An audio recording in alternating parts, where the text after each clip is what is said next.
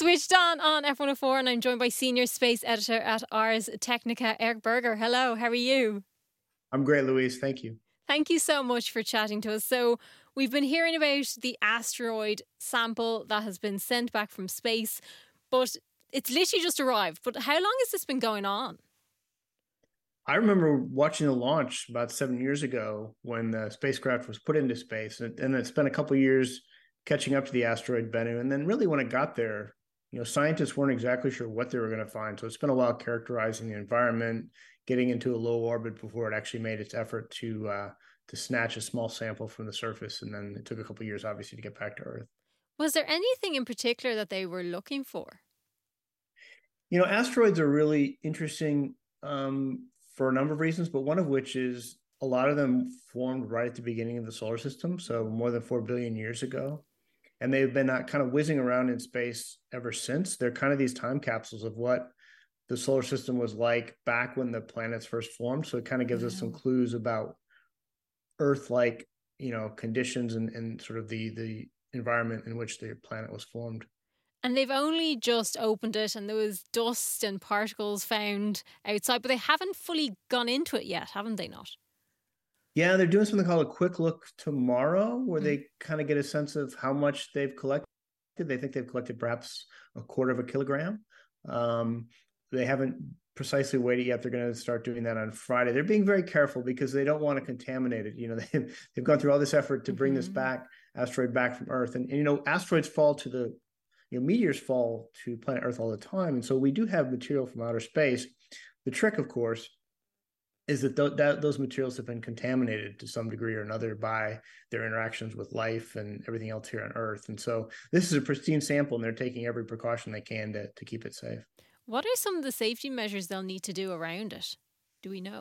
I live here in Houston, and about a month ago, I got a chance to tour the clean room.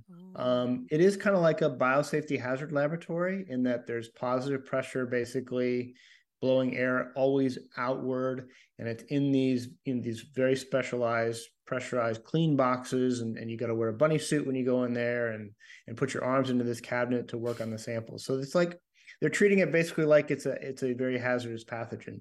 Oh, it's all very exciting. But how long is all this going to take before we really get any answers from it? Well, I think it's going to be about 2 weeks. And after that point, NASA will have done some preliminary analyses. They're going to have done some scientific studies of the material to really get a good sense of what they have. And as I say, the preliminary results from that, they're supposed to announce on October 11th. So not that too long. I think they're going to stream that, I read. Am I right? I suspect they will. They're going to do probably everything they can to promote it. I mean, it's a big deal to do this. Huge deal. I'll definitely be tuning into that. But I'm assuming over the years, the technology for doing this kind of thing has gotten better. Yeah, we've certainly learned some hard lessons along the way. It's been about 2 decades since a spacecraft called Genesis was launched into space and actually went up and collected some particles from the solar wind. These very fine dust particles that tell us a lot about the sun and the nature of the solar system. That was a mission that also came back with a small spacecraft designed to land in the desert. Unfortunately, its entry system and parachute failed, so it crashed into the planet. And actually, scientists were able to retrieve some of those samples, but obviously, we've learned a little bit more about making sure we get these scientific materials back down safely. Yeah, because these kinds of things take years to do, and something like that can ruin all the work you've put into it. I mean, it's been a 7-year mission. It was probably designed, planned, and built over the course of a decade. So we're talking almost 20 years to get to this point. So yeah, you don't want to mess up that last critical step. No, you definitely don't. You want to get it back safely and into its little cabinet. And I look forward to October the 11th to see more. It's going to be very interesting. But we must also mention Bob Smith. So obviously, he's the CEO of Blue Origin. Yeah, he was hired in 2017 by Jeff Bezos to run his rocket company, Blue Origin. And he really had one primary goal from Jeff's point of view, which was to turn Blue Origin into an operational large aerospace company. Up until then, it had been more of a research and development type business. And so Smith was charged with that. And he grew the company from about 1,500 employees to 11,000. So he's grown the company. But he's got really a mixed track record, I would say. a lot of the programs under his watch, the rocket engines, the rockets, the spacecraft, they're years behind schedule. And there's been an awful lot of turnover under his leadership that just let me put it this way, Louise. I'm a space reporter. I talked to lots of Blue Origin employees, past and present, and I have yet to run into someone who really had glowing praise for Bob Smith. It was mostly pretty harsh criticism. That's not good. And it does slow things down because it does say that they've fallen quite a bit behind SpaceX, which I'd say is disappointing for them. Yeah, it's interesting. When he came in 2017, it looked like the two companies were on the cusp of having this big race toward reusable spaceflight. At the time, SpaceX had just started landing rockets. Blue Origin had launched a much smaller rocket, but it was actually the first to vertically land a rocket that had been to space. And in the 6 years since then, SpaceX has just accelerated, launched hundreds of rockets, launched thousands and thousands of satellites, put humans into orbit.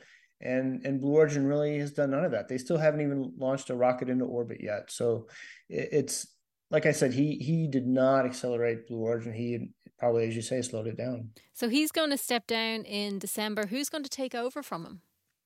Well, Jeff Bezos went to someone he knows well, a former vice president at Amazon called Dave Limp, who ran the devices division. And so he had some successes at Amazon, but also some pretty questionable products. Like Alexa has not been a commercial success for them. That was under his watch. Mm-hmm. But he thinks Limp, who's in his 50s, is the person to get Blue Origin on track. And, he doesn't have a space background, but, in my conversations with employees of Blue Origin, they were all willing to give him a chance for the basic reason is that he was not Bob Smith.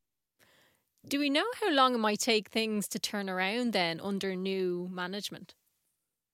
Well, Blue Origin is kind of at an inflection point in their history. They've been working on a lot of these different programs, some of them pretty ambitious. There's something called this New Glenn rocket program, which is would be a really, really large rocket. And they could launch it maybe next year, perhaps 2025. But if he can get that flying, that'll be a big success. They also have recently won a contract to help NASA land on the moon. If he's able to get that program moving in a positive direction, then I think, he will have been a success for Bezos. Yeah, he'll probably be aiming for that now, I'd say. Once you get in, he'll get down and get it done. I'm assuming because he'll want to make a good impression. But you mentioned NASA there, and they've just brought an astronaut back to Earth. Yeah, they brought Frank Rubio back, and he was the first time. NASA's had these, quote, 1-year missions before, but this dirty little secret is the astronauts actually didn't spend 365 days in space. Mm. Scott Kelly was up there several years ago, and he was up there for 340 days. Frank Rubio he was there for 371 days, but it was not by design. If you'll recall, at the beginning of this year, actually just at the end of last year, one of the Russian spacecraft at the International Space Station got dinged by a micrometeoroid. And it basically, all of the coolant fluid in the vehicle's coolant system leaked into space. And so the vehicle that Frank Rubio and his two cosmonauts were supposed to come home in was deemed to be too damaged to fly in. And so a replacement had to be sent up. And so that they came home safely in this replacement vehicle just this past week. That's good, but what a disaster. Imagine that happening. You're going, well, I get to stay a bit longer. An extended holiday. Well, he's a real family man, so I think it was pretty challenging for him for a while. Especially when you haven't planned for it, I think. Yeah, I missed out on like high school graduations and college graduations and things like that. I'm sure it was very challenging. Absolutely. Eric Berger, Senior Space Editor at Ars Technica. Thank you so much for chatting to us. It's my pleasure.